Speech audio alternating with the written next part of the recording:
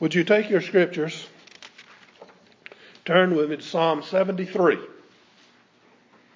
Psalm 73, we'll be reading verses 1 through 28. That's the entire psalm. Psalm 73. Would you give ear to the reading of God's word? Truly, God is good to Israel, to such as are pure in heart. But as for me, my feet had almost stumbled. My steps had nearly slipped. For I was envious of the boastful when I saw the prosperity of the wicked. For there are no pangs in their death, but their strength is firm. They are not in trouble as other men, nor are they plagued like other men. Therefore pride serves as their necklace. Violence covers them like a garment.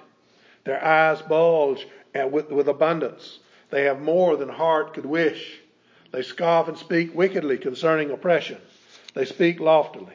They set their mouth against the heavens, and their tongue walks through the earth. Therefore his people return here, and waters of a full cup are drained by them. And they say, how does God know? And is there knowledge in the Most High? Behold, these are the ungodly, who are always at ease. They increase in riches. Surely I have cleansed my heart in vain, and washed my hands in innocence. For all day long I have been plagued and chastened every morning. If I had said, I will speak thus, behold, I would have been untrue to the generation of your children. When I had thought how to understand this, it was too painful for me. Until I went into the sanctuary of God, then I understood their end. Surely you set them in slippery places. You cast them down to destruction. Oh, how they are brought to desolation, as in a moment. They are utterly consumed with terrors. As a dream when one awakes, so, Lord, when you awake, you shall despise their image. Thus my heart was grieved, and I was vexed in my mind. I was so foolish and ignorant, I was like a beast before you. Nevertheless, I am continually with you. You hold me by my right hand. You will guide me with your counsel, and afterwards receive me to glory. Whom have I in heaven but you? And there is none upon earth that I desire besides you. My flesh and my heart fail, but God is the strength of my heart and my portion forever. For indeed, those who are far from you shall perish. You have destroyed all those who desert you for harlotry. But it is good for me to be near to God. I have put my trust in the Lord God, that I may declare all your works. May God add his blessing to the reading of his word. Let us pray.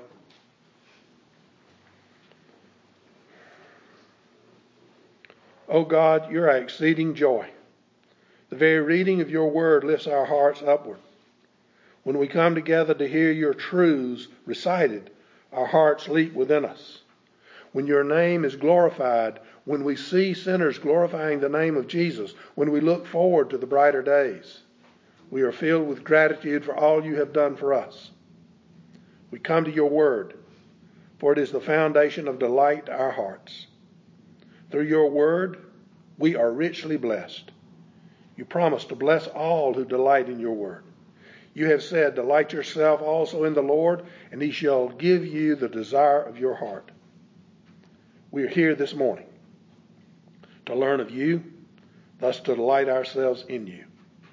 Open our ears to hear and our hearts to understand, that we might reflect on all the good you have done for us. Delight us this morning, for we seek you in the name of our Lord and Savior, Jesus Christ. Amen. As Americans, we live in a very prosperous land.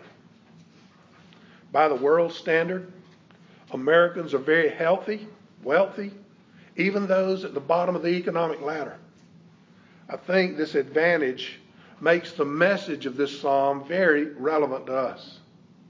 Many people find it surprising to learn how much the scriptures have to say about wealth. The one thing I want you to remember is that nowhere does the Bible condemn having money. Being rich is not a sin. It regulates how one with money is to handle their wealth. It makes clear that having wealth is a blessing, a blessing that comes from God, and thus the one with it must be willing to share with those that are less graciously blessed than they. I've heard some people misquote Scripture and say that money is the root of all evil.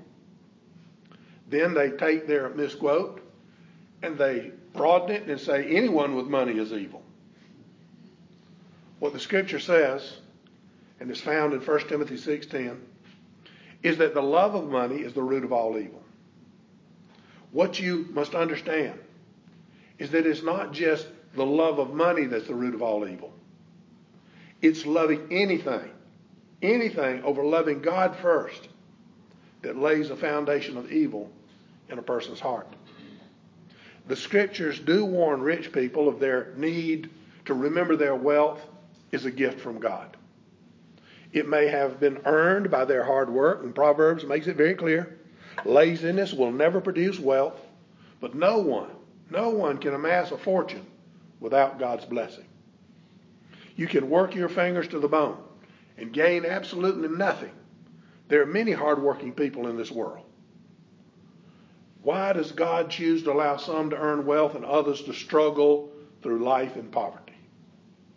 He uses each and every circumstance of life to show his riches of grace. To the one with money, grace is needed. It's needed in order to remember where this wealth came from. For the one in poverty, grace is needed to endure the lack of necessities without allowing bitterness to overwhelm your heart.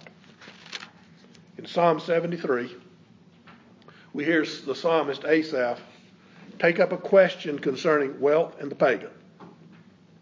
David struggled with the same question in Psalms 37 and then again in Psalm 49.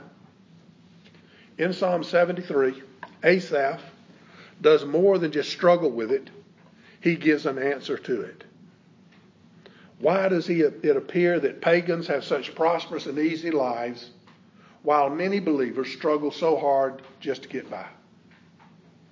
I think there are many times when each one of us asks the same type of question. I'm sure you've looked at somebody and thought the same thing. However, this is not always an accurate view of the world we live in. Many of the Old Testament people God dealt with were very prosperous.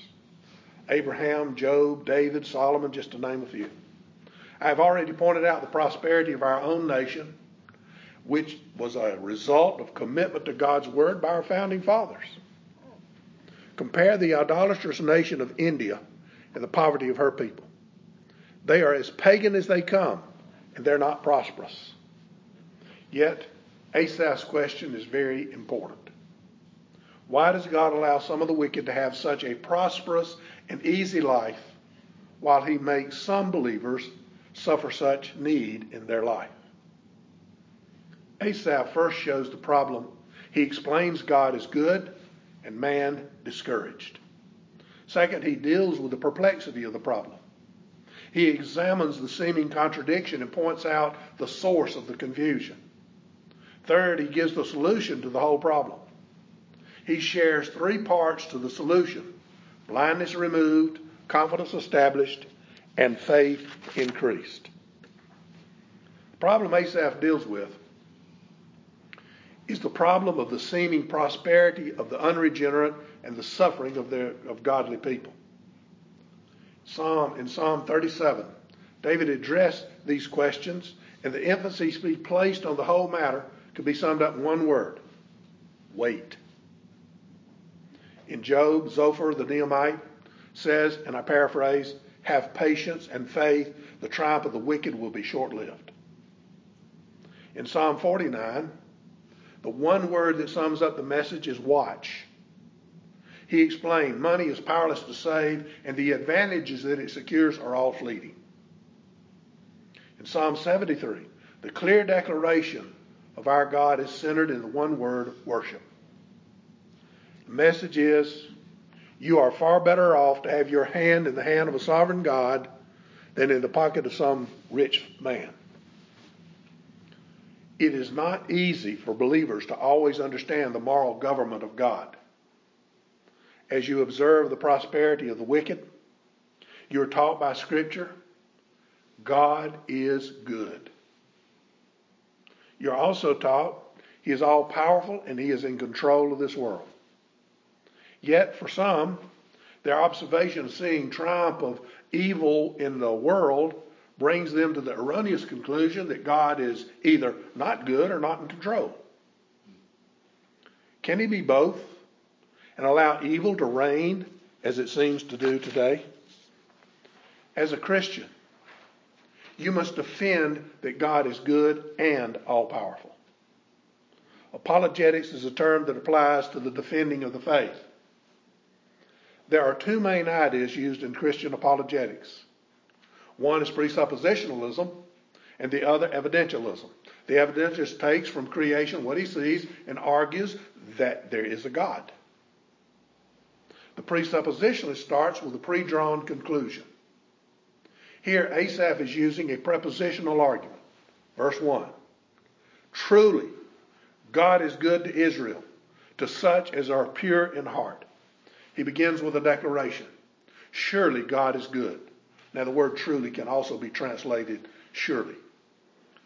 This is his presupposition which he is defending. Surely God is good. You see the word surely in verses 13 and 18. Literally, it can be translated after all. Applying it here, after all is said and done, after everything else, God is good. The message is clear.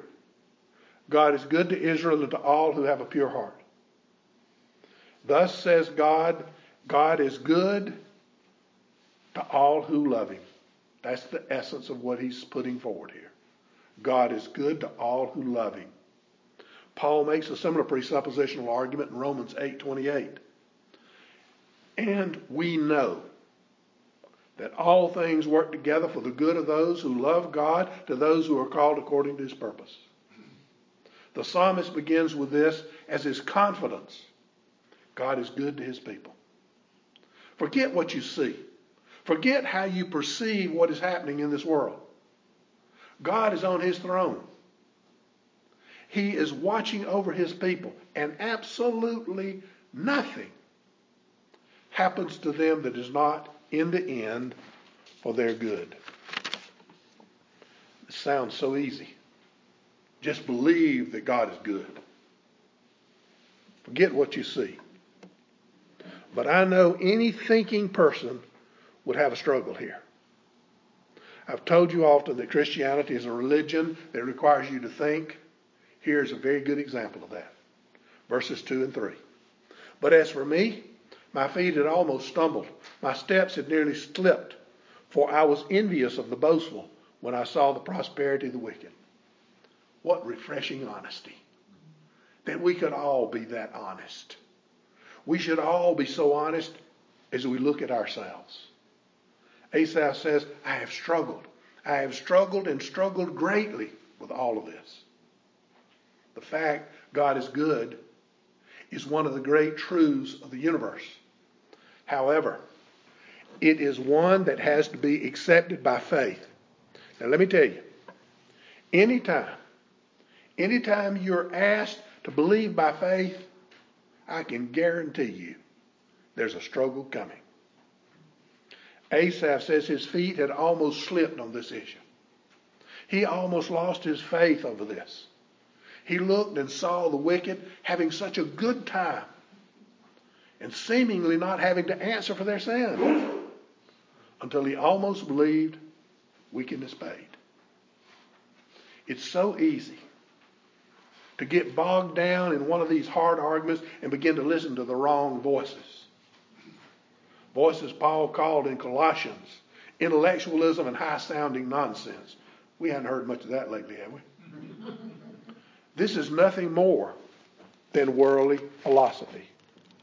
What the psalmist is saying is there are some truths that must stand without proof beyond God's own word. Once you have accepted the truth that God is good and begin living your life under the protection of this truth, your confidence in it will begin to grow. This man had almost allowed the world's questions to destroy his confidence. He warned you to stay away from such foolish arguments, which are a very slippery slope. He wants you to turn and trust in the Word of God. Trust in it as the truth and believe it with all of your heart.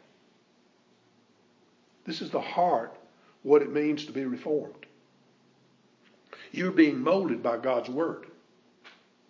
This is how you deal with doubts.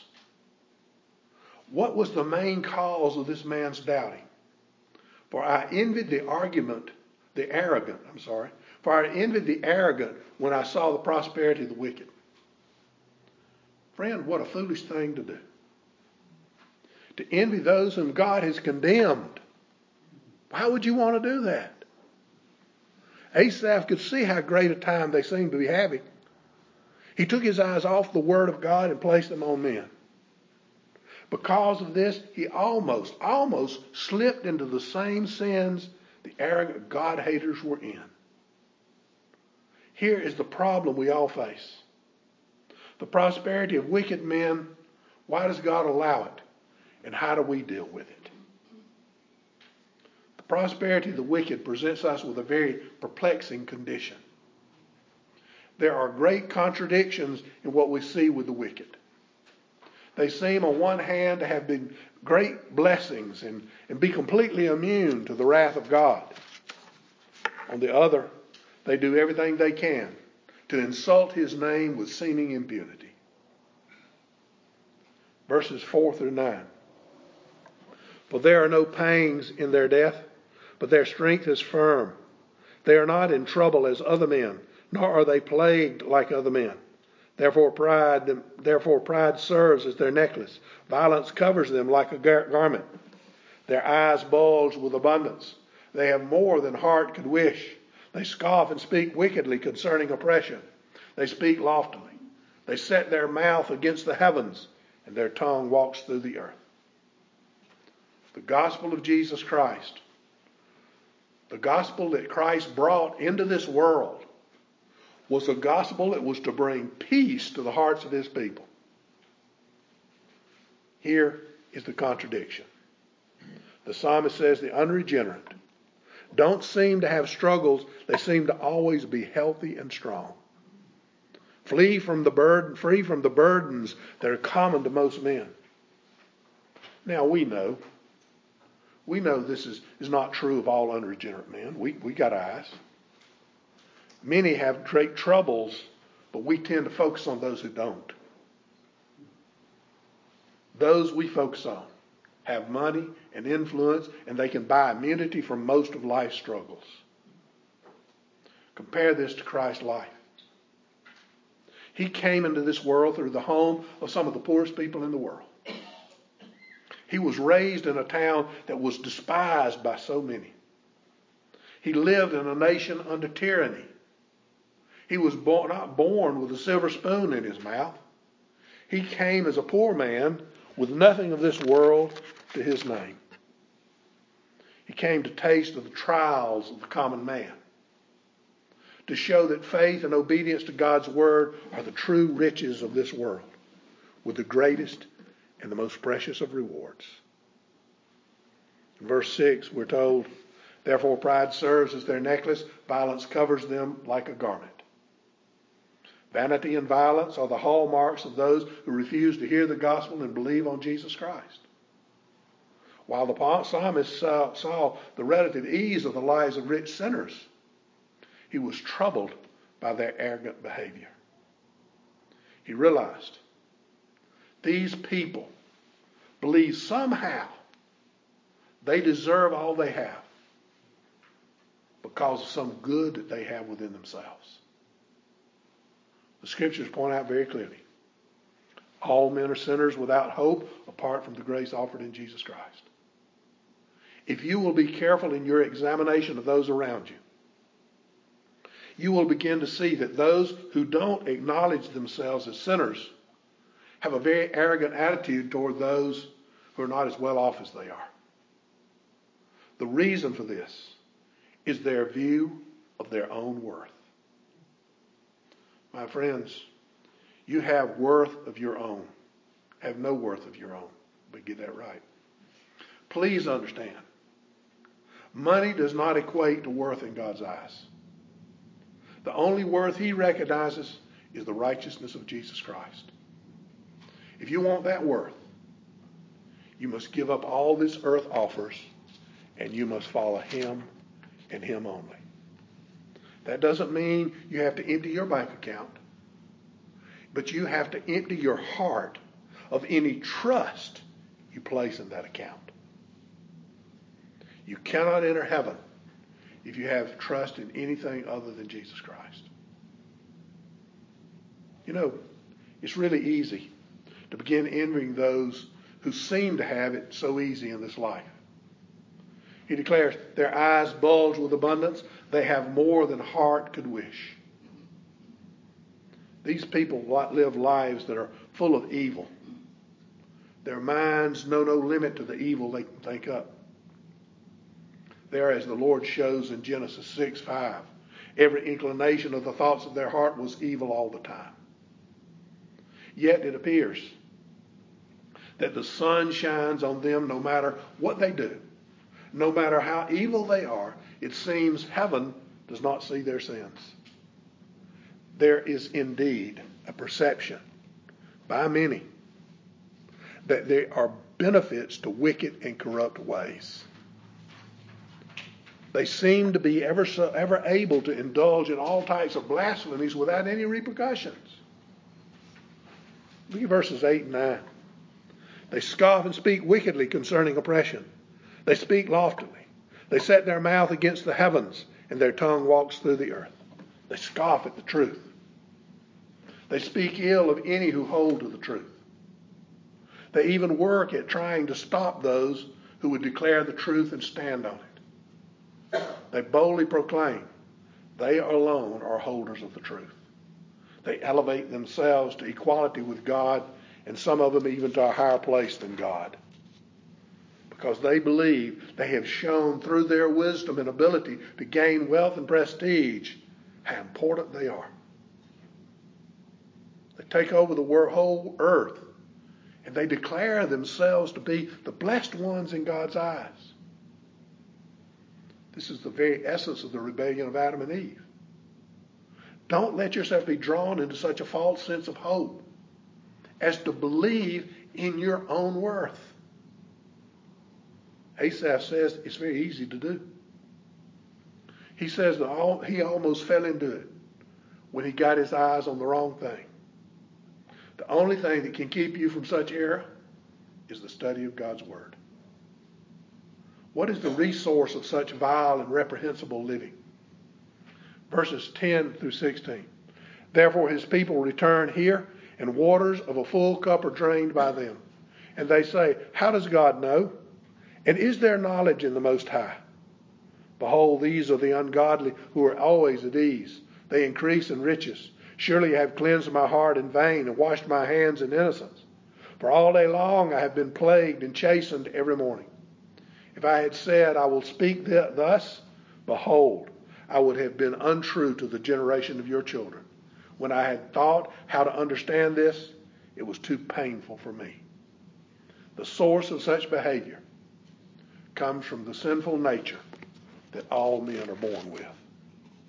Men love the wisdom of their own kind, and when they see one who has been successful at living life by his own pleasures, they flock to him for wisdom. That's why people are so easily conned. All you have to do is show them a quick way to meet the desires of their flesh. They'll fall all over themselves to learn it. Congress gives us a good picture of this. When they have hearings on subjects concerning life, who do they call to testify? They call movie stars, athletes, and other people who are in the public eye. Very, very seldom do they ever call people who are living through the problem. They want to hear from those who look successful. That's why most of the time they miss the real message, the real solution. People governed by sinful nature never stop to consider there are serious repercussions to their actions. They don't believe there's a God, or if he does exist, that he would dare to do anything to them. They have such a high opinion of themselves, they can't honor the God who made them. The psalmist wonders if he made the right choice following what was right. Here again, the old sinful nature comes into play. Men have such a drive to believe only what they see. The whole premise behind Christianity is to believe not what you see, but what you hear. Christianity is a religion of the ear, not the eye. Asaph remembers all of his struggles. He remembers what he heard. He knows if he had given in to all he saw and followed that path, he would have turned his back on God and on God's call on his life. He comes to the point, I think each one who is a true believer must come. He says, when I thought how to understand this, it was too painful for me. Satan never wants you to understand the truth. He tries to destroy any sense the truth might make by appealing to your lower nature and its desires. It can be very painful to fight through these struggles, but it is a fight you must take on. You must always remember the source of all these struggles. You must know that it is the sinful nature. Paul tells you in the New Testament, you must die to self in order to live for Jesus Christ. Asaph shows how this works. In this last section, the solution to the whole problem becomes clear. Here is where the word worship takes hold and gives us an explanation of God's dealing with mankind. We just said that Christianity is a religion of the ear, not the eye.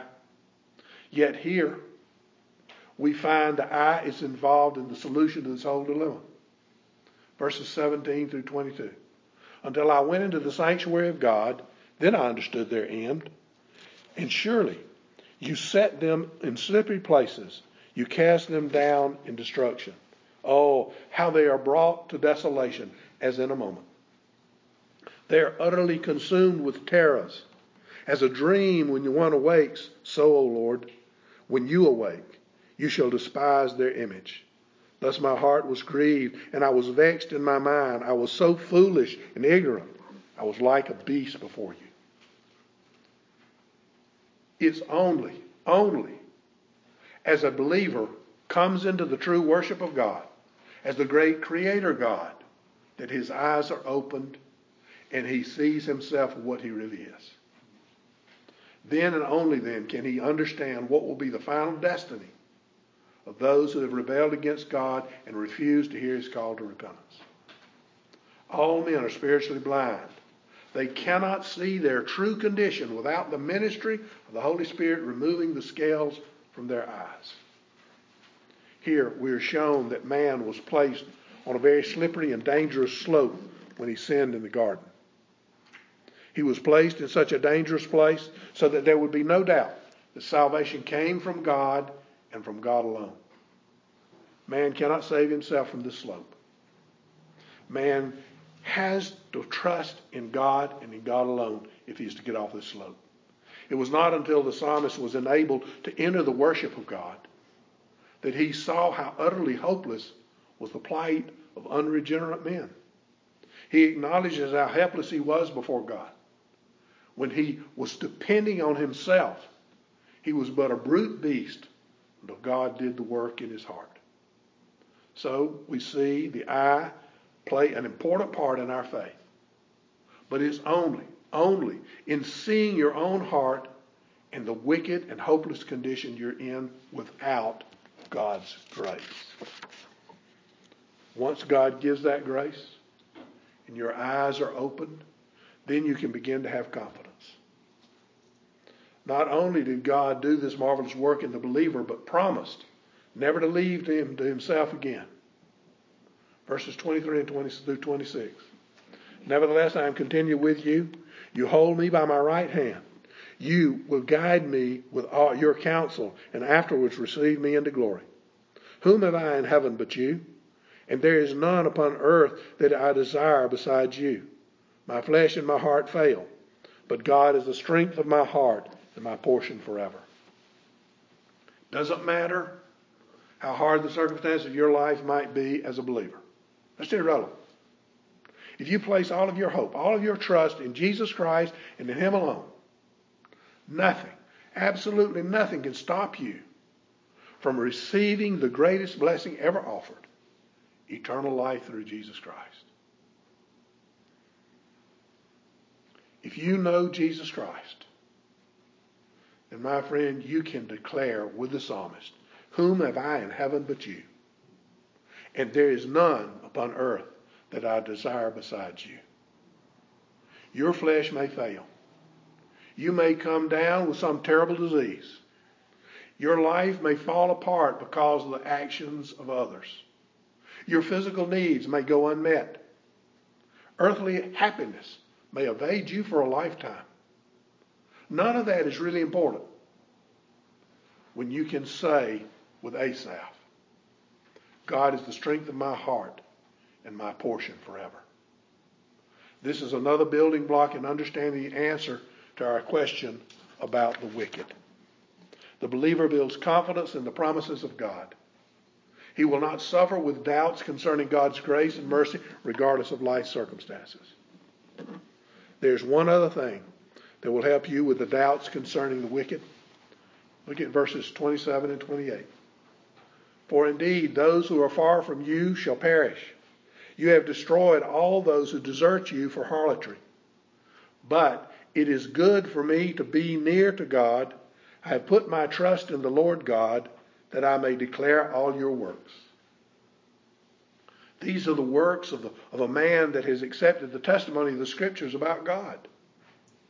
He knows that sinners who don't receive grace will perish. John 3:16 makes clear, "For God so loved the world that He gave His only begotten Son, that whoever believes in Him shall not perish, but have everlasting life." To refuse to hear the call of God, to refuse to turn away from your sinful way of life, to refuse to turn to Jesus Christ is a sure path to eternal death. The psalmist says, "But it is good for me to be near to God. I have put my trust in the Lord God, that I may declare all your works." To see you are a sinner, to see God's holiness, and to see your need of a Savior, then to call out to Christ as your Savior is to come into a relationship with your Creator, whereby you can begin to grow in faith. As you grow in your understanding of the great truths given in Christ, you grow in your desire to tell others of His love and grace. You also grow in your understanding. You see those who appear to be so happy and secure. Those who trust in worldly riches are really in desperate need. They need Christ so bad. And it ought to be our desire to give them Christ in any way we can. Those who trust in worldly riches are really in desperate need. They face a terrible fate. Unless their eyes are opened, their ears unplugged, and their hearts changed by the good news of Jesus Christ. My friends, I hope, I pray, that there are none here this morning that have not heard and understood this gospel message. For it is the only message of hope man will ever hear. There is but one Savior, and He is Jesus Christ. He came into this world to do for man what man could never do for himself. Now you understand, you've been given a commission. What's that commission? To go and make disciples, to go and tell them about Jesus Christ. He came from the Father to live the perfect life you could never live. He died the atoning death in your place because you were not able to save yourself. He won the resurrection victory so that all who would hear and believe on Him could come to the Father and be accepted as perfect in His sight because of those marvelous works of our Lord. Please let this message fill your heart. Let it show you the deceitfulness of riches and the only answer to the question of sin that has ever been given. His name is Jesus Christ. He came to save His people from their sins. Believe on Him. Trust in Him. For there is no other way to overcome this world and its deceitfulness. And there is no other way in which you can come into the heavenly kingdom. Let us pray.